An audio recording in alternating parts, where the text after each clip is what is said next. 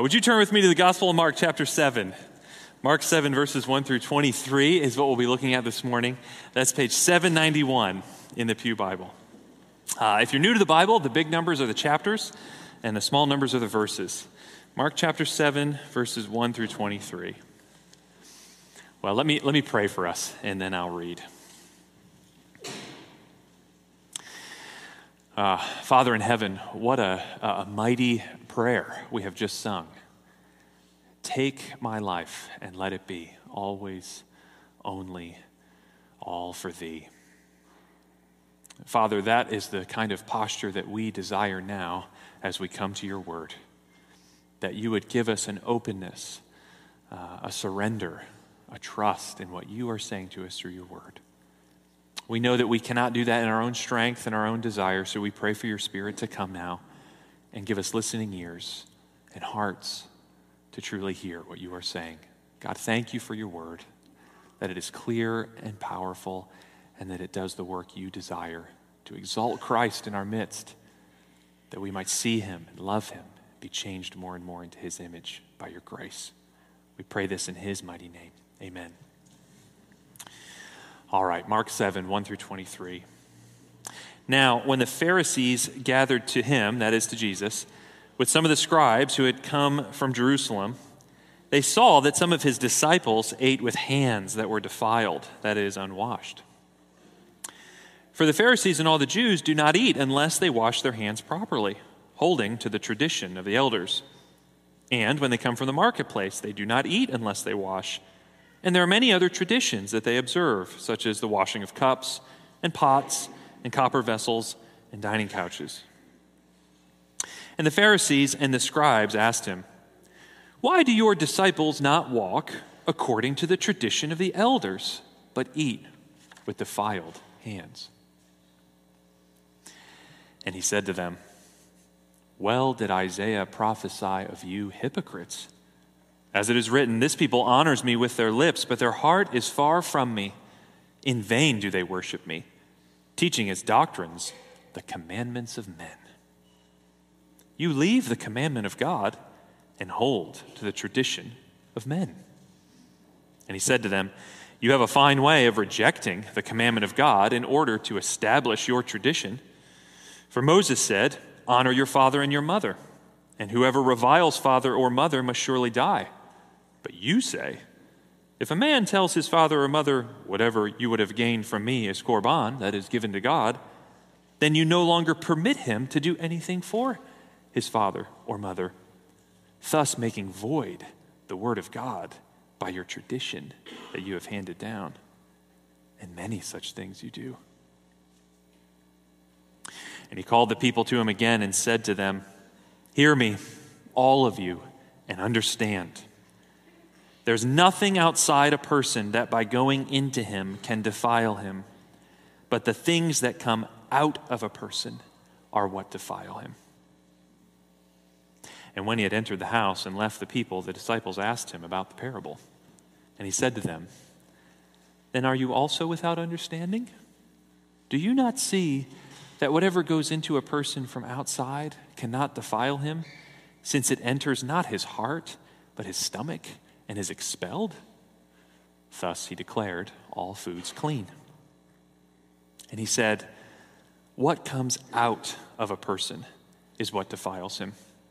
For from within, out of the heart of man, come evil thoughts, sexual immorality, theft, murder, adultery, coveting, wickedness, deceit, sensuality, envy, slander, pride, foolishness. All these things come from within, and they defile a person." So perhaps this has happened to you too. You're out at a restaurant, and you decide to use the restroom. And there, next to the sink, is a sign. "All employees must wash their hands before returning to work." Now, I don't know about you, but two thoughts seem to simultaneously cross my mind when I see a sign like that. On the one hand, I guess I'm glad that the restaurant cares about the hygiene of their workers and the cleanliness of their food. But at the same time, I'm thinking, Do the workers really need to be reminded to wash their hands before returning to work? What if the sign wasn't there? Would they forget? What does that say about the workers? What does that say about this restaurant and the food I've just eaten? Well, our passage today on the surface is about washing hands. But in Jesus' day, this topic was about much more than just personal hygiene. It was about holiness, about being clean and acceptable before God and being set apart as God's people. You see this from the language they use, that the Pharisees aren't just concerned that Jesus' disciples have dirty hands. No, the word they use is defiled. Literally, it's common, which meant at the time ceremonially or ritually unclean. Now, there were a number of ways you could become ritually or ceremonially unclean, according to the Old Testament. Eating certain foods, having certain skin diseases, coming into contact with a dead animal or a dead body, these things and some others would render you unclean, according to the cleanliness laws of the Old Testament. And that meant, if you were unclean, that you couldn't enter the temple and you couldn't worship in God's presence with God's people. And there were certain things that you had to do, that you could do to become clean again, like sacrifices or offerings or certain washings. Now, the point of all this in the Old Testament was to teach the people and to keep before the people this great fact that God is infinitely holy and we are not. And that to be in God's presence, we need a deep cleansing. We need to be washed. We need to be purified. That's what all those laws were meant to be demonstrating and teaching the people. Now, you might think that such a topic like this sounds a little irrelevant today, right? After all, you probably didn't wash your hands this morning in hopes that you'd achieve ritual purity, so we'd let you in the front door of the church, right? But if you stop and think about it, the desire to be clean, the desire to be accepted, the desire to be free from stain, the desire to be whole, that desire is just as real and prevalent today as it ever has been. How many people today are longing for just that? Even if they don't have any belief in God or any kind of adherence to a traditional religion. We feel unclean, and we're not even sure why. Now, the controversy that Jesus has with the Pharisees here, or rather that the Pharisees raise with him in verses 1 through 5, kind of falls out into two parts. The first part in verses 6 through 13 is all about who gets to define what's clean or unclean. And the second part in verses 14 through 23 is about where real uncleanness comes from. So first, who gets to define it? And second, where does it really come from? And if we can see how Jesus answers those two questions, then we'll be able to see the answer that Jesus gives and the Bible gives for how to really deal with it. So first, let's look at the question of who gets to define what's clean or unclean in verses 6 through 13. And the answer that Jesus gives in a nutshell here is not human tradition, but God's word. It's not human tradition or custom that truly defines what's clean or unclean, but God's word alone. Notice the question that the Pharisees and the scribes, that is the religious experts, ask in verse 5. Why do your disciples not walk according to the tradition of the elders, but eat with defiled hands? And we see in verses 3 and 4 that Mark, probably for the benefit of his Gentile readers, sort of describes briefly what some of those traditions were that they were referencing. Things like washing hands properly before eating a meal, or ceremonial washing when returning from the marketplace, because the marketplace obviously was a dirty place. You could have come into contact with anything unclean there. Things like rinsing cups and pots, things like even sprinkling or washing the dining furniture. Now, where did these rules come from? Well, they did not come from the Old Testament, from God's law, the Torah. These rules, they came from a body of unwritten oral tradition that had grown up and developed after the Old Testament was written. And for advocates of this oral tradition, you see, well, how did that oral tradition crop up? Well, it came to be believed that the Torah, the God's word, was too ambiguous to establish and govern the Jewish community. After all, the written commandments declared what God decreed, but not always how they were supposed to be fulfilled. So the oral tradition grew up and began to prescribe in increasing detail how the intent of the Torah ought to be fulfilled in actual circumstances. And by Jesus' day, adherence to this unwritten oral tradition started to become as important for groups like the Pharisees as was their adherence to Torah itself. That the oral tradition was just as authoritative as God's word. Some people even began to believe that Moses had received 2 laws on Mount Sinai, the written Torah and the oral tradition, and that both had been handed down. So you can see why the Pharisees were disturbed when they saw Jesus' disciples not following the tradition of the elders. But what's Jesus' response? How does Jesus evaluate this human tradition? Verse 6, and he said to them, "Well did Isaiah prophesy of you hypocrites. As it is written, this people honors me with their lips, but their heart is far from me. In vain do they worship me, teaching as doctrines the commandments of men." That's a quote from Isaiah 29. Then Jesus says, "You leave the commandment of God and hold to the tradition of men."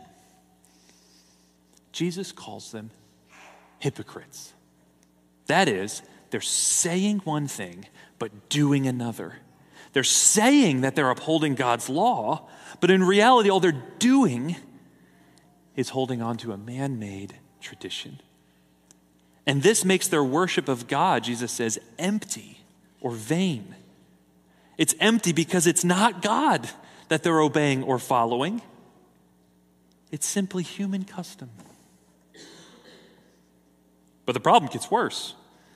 It's not just that they've added human traditions to God's word. Jesus says in verse 9, you have a fine way of rejecting the commandment of God in order to establish your tradition. Jesus is saying you cannot hold on to tradition without letting go of God's commandments. Now that's quite a charge.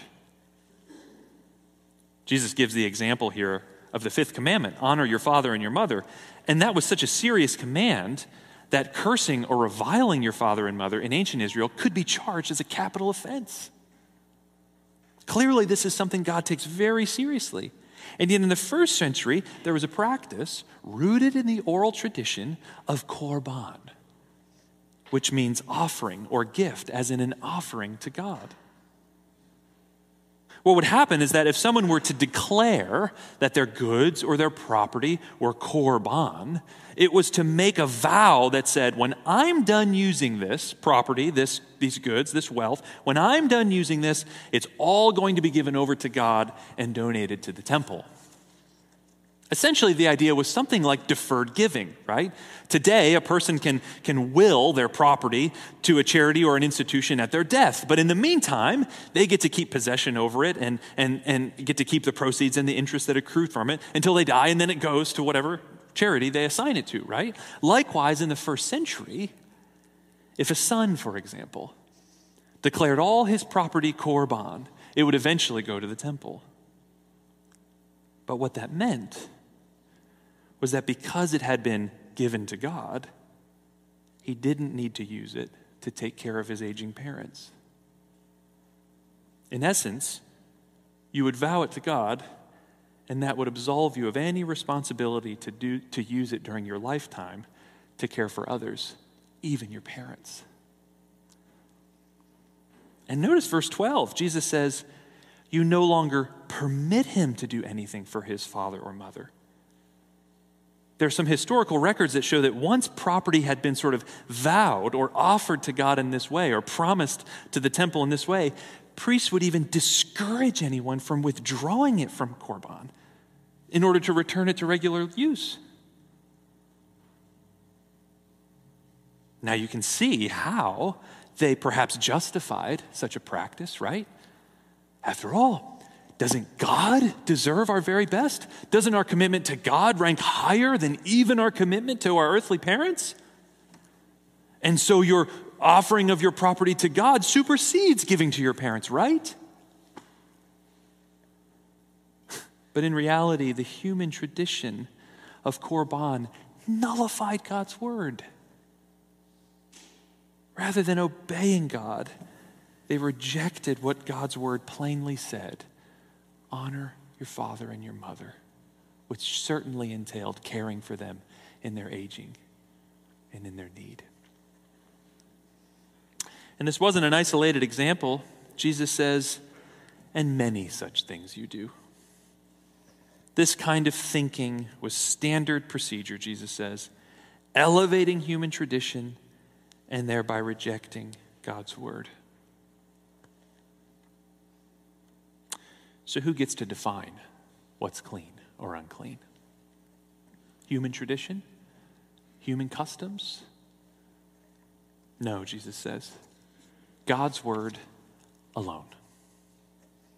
Any attempt to supplement or add to God's word with human tradition or human custom will only end up supplanting or undermining or replacing God's word. And this wasn't just a problem for first century Pharisees. Church history has replayed this danger again and again and again. Whenever human tradition was elevated, God's word was denigrated. And as the authority and understanding of God's word decreases, human traditions take more and more and more of an importance.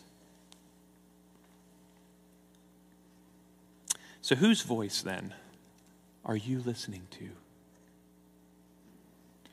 Are you looking to merely human voices to tell you whether or not you're clean and acceptable? Or are you looking to God's word?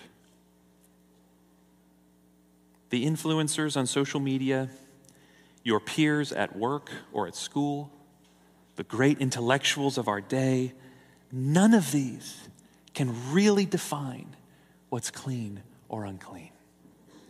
Only God can. And that's a greatly liberating message. You don't have to listen to the constant noise of voices around you trying to tell you how to be okay and how to be the real you and how to be significant. You don't have to keep up with the constantly changing fads of the world in order to be whole. They can't really define what's clean or unclean. Only God can. So what does God say? Where does real uncleanness come from? That brings us to the second point of our passage. In verses 14 through 23, Jesus tells us where real uncleanness comes from. Verse 14, and he called the people to him again and said to them, hear me, all of you, and understand.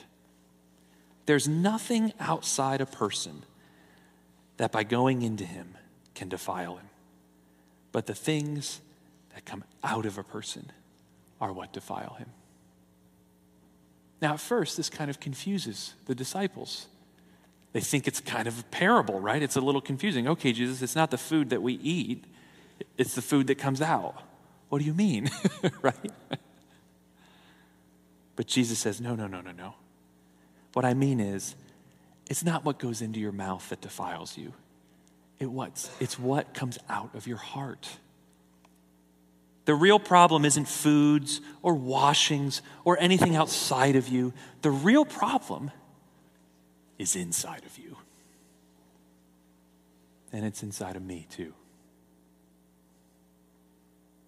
Now the truth is, friends, this passage should disturb us. We are used to hearing today that if we just get in touch with our deepest feelings or learn to listen to what our heart is truly telling us, then we will find our real identity. Then we will discover happiness and fulfillment and wholeness. It's not the externals that define us. Yes, we agree with that, but then Jesus says, but it's not the internal either. Jesus has something quite different to say. He says getting in touch with your truest, deepest feelings won't sort you out.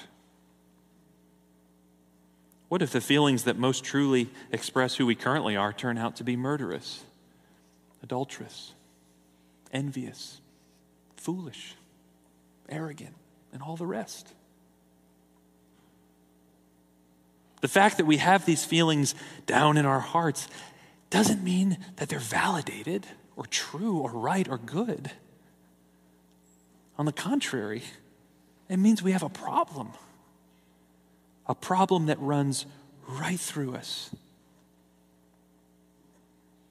One writer put it this way: there's a crack in the building, which isn't just a bit of damaged stonework on the exterior. The whole structure is faulty. Keeping external purity laws can be one way of papering over the crack, but so can, quote, getting in touch with your feelings. If there's evil, it infects the whole. You see, in the Bible, the human heart that Jesus references a number of times in this passage, it's the center of your personality in the Bible. It's sort of the wellspring of your thoughts and your feelings and your actions. And Jesus is telling us here that it's as if deep down in that central part of who we are, there's a computer virus running amok. And it's churning out code after code after code that begin with what Jesus calls in verse 21, evil thoughts or evil intentions. It's as if there's this self-centered bent in everything that we do. And after those evil intentions, Jesus lists 6 nouns that in the Greek are all actually plural. The first 6 after evil thoughts, evil intentions, they're all in the plural as if to describe evil actions. Acts of sexual immorality, thefts, murders, adulteries, deeds of avarice or coveting, malicious acts. And then those 6 plural nouns, those evil acts, are followed by 6 nouns in the singular, as if to say, here are the evil attitudes: deceit, sensuality, envy, slander, pride, foolishness. Notice there's a bit of a progression here, isn't there? From intention or desire to actions, and then finally into settled attitudes or habits. So what is Jesus telling us then? Is he telling us that everything is hopeless? That humans are just awful and we should give up? No. He's telling us that what we need, above all else, isn't merely clean hands, but clean hearts. That's why the Pharisees were so misguided. They thought that if they could just compile more and more traditions and regulations about external cleanliness, they could really be clean. But it was never going to work. I ran across an article this week by the jewelry designer Alex and Annie, or Annie and Alex. Kim, you know who I'm talking about, right? Alex and Annie, yeah. And they said, here's how you do a spiritual cleanse. They listed a few things. One was take a bath. Yeah. The other was find some good crystals that you can sort of harness their energy. The other was sort of light some incense and do some herbal kind of incense around your room. The other was write down the name of all the people who've offended you and then burn it. Right? Now, none of those things are wrong, right? I don't know about the crystal thing, but, those can all be relaxing or therapeutic. But it seems a little pharisaical, doesn't it? More and more external practices to try to find an internal cleansing. But the other strategy that we try today is just as misguided. We tell people to follow their feelings and trust their heart, and then they'll be whole. But that can never work either. So what's the answer? How do we get a clean heart? Well, the answer isn't actually found in our passage this morning per se. In this passage, Jesus only diagnoses the problem. And the problem's more radical than we could have ever imagined, isn't it? It's so easy for us to think about external things we need to change to be okay. But Jesus is saying you've got to go much deeper than that. But there is a hint in our passage that points to the answer that the rest of Mark's gospel gives. There's a hint. Did you notice at the end of verse 19 how Mark gives this little editorial comment? He says, "Thus Jesus declared all foods clean." It's such a short little statement that we miss how radical it is. After all, do you see what Jesus just did in this passage? Mark underlines it for us at the end of verse 19 with this little parenthetical aside. For thousands of years, God had taught the people of Israel that some foods were clean and some were unclean, and it mattered a lot which ones you ate and didn't eat. And by doing so, God was teaching his people that they needed to be holy and clean and set apart in order to be in his presence, in order to be his people. But now, in an instant, Jesus declares all foods are clean, just like that. Isn't that amazing? After just excoriating the Pharisees for elevating human tradition above God's word, Jesus comes and says, I'm telling you all foods are clean. Tells you a little something about who Jesus thought he was, doesn't it? Now that I'm here, Jesus is saying, the purity laws are reaching their fulfillment. Under the old covenant, Jesus is saying, my Father taught you about your need to be made clean. But now, all that is coming to its fulfillment, to its goal. What those clean laws were meant to teach you, what they were meant to point to, it's here. The Old Testament spoke of purity and set up the laws as signposts to it. But now Jesus was offering the reality. Does that mean the laws were worthless or pointless? No, not at all. Think about it. If you arrive at a destination, you don't need the signposts anymore, right, that lead you there. But that's not because the signposts were wrong, but because they've led you to the right place. The signposts did their job and they were good. But now that you're there, you don't need them anymore. The clean laws were pointing to Jesus the whole time. You see, this is where Jesus and the Pharisees perhaps most profoundly differed. The Pharisees saw the Old Testament primarily as a book of rules that needed to be explained and applied through an ever-increasing body of human traditions and regulations. But the Old Testament isn't primarily a code of behavior. God's word primarily is a story which leads to Jesus as its fulfillment. Yes, God does give us laws, and they're good. But we don't get clean through an ever-increasing list of regulations. We get clean through the person of Jesus. Not through what we do or don't do, but through what Jesus has done. But how does that work? Jesus was able to fulfill the purity laws of the Old Testament because he was the ultimate sacrifice that makes us clean. When God became a human being in Jesus Christ, he was able in his humanity to take all of our dirt and all of our stains and all of our guilt and shame, and he was able to take them and bear them up on the cross. In love, he took the place of everyone who would admit their uncleanness and trust in him. And when he died in our place, all of our spiritual uncleanness died with him. That unclean heart that we all have stopped beating when Jesus was put in the grave. But then, 3 days later, he rose. A new thing was born on Easter Sunday in our humanity coming out of the tomb. The Apostle Paul says he rose for our justification. You see, a new covenant was now in place.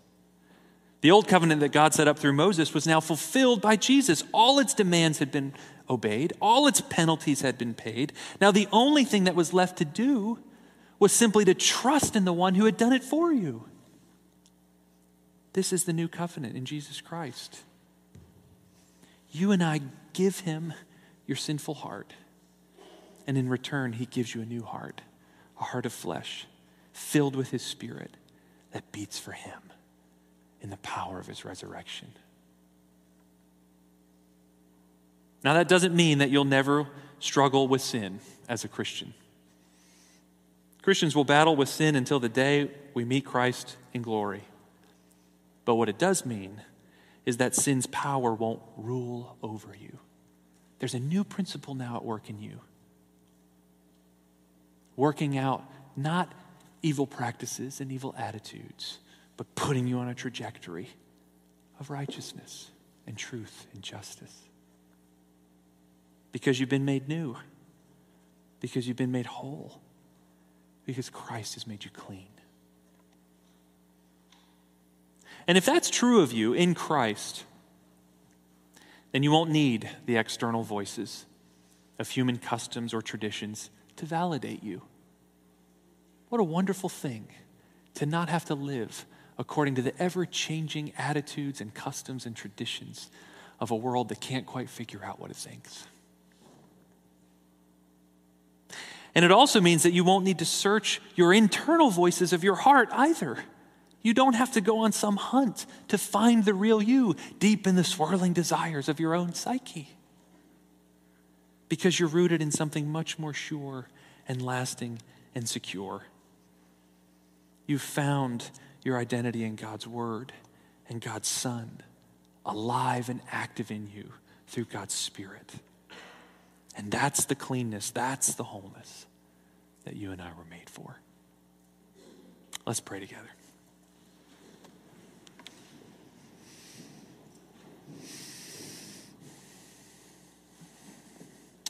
Our Father in heaven, we take a moment in the stillness here together, gathered as your people, to confess that we not only have unclean hands, but we have unclean hearts.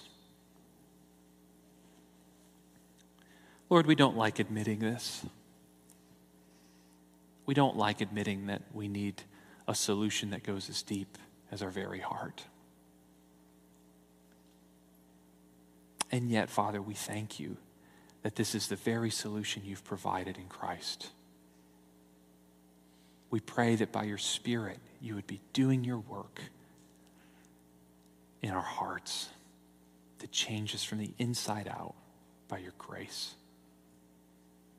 Father, for those who are here this morning who are still considering Christianity, considering the claims of Jesus to be Lord, to be the real cleanser, God, I pray that you would help them to see Christ in all of his beauty and to trust in him. Father, and for those that you have drawn to yourself, into your family, into your church, for those who you've given this new birth in this clean heart, God, I pray that we would continue to put sin to death and walk in paths of righteousness for your name's sake.